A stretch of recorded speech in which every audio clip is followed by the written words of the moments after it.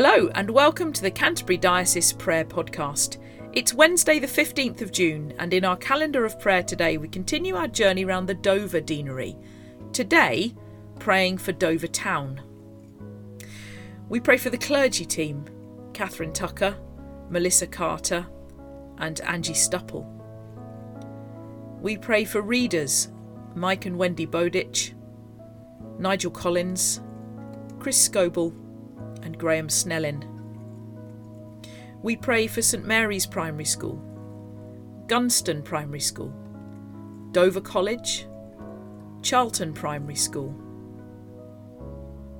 And we pray for all those living, working and worshipping in Dover Town today. Lord, in your mercy, hear our prayer.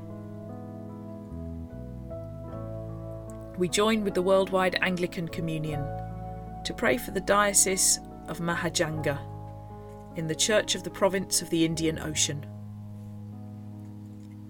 Lord, in your mercy, hear our prayer. We close our time of prayer with a collect.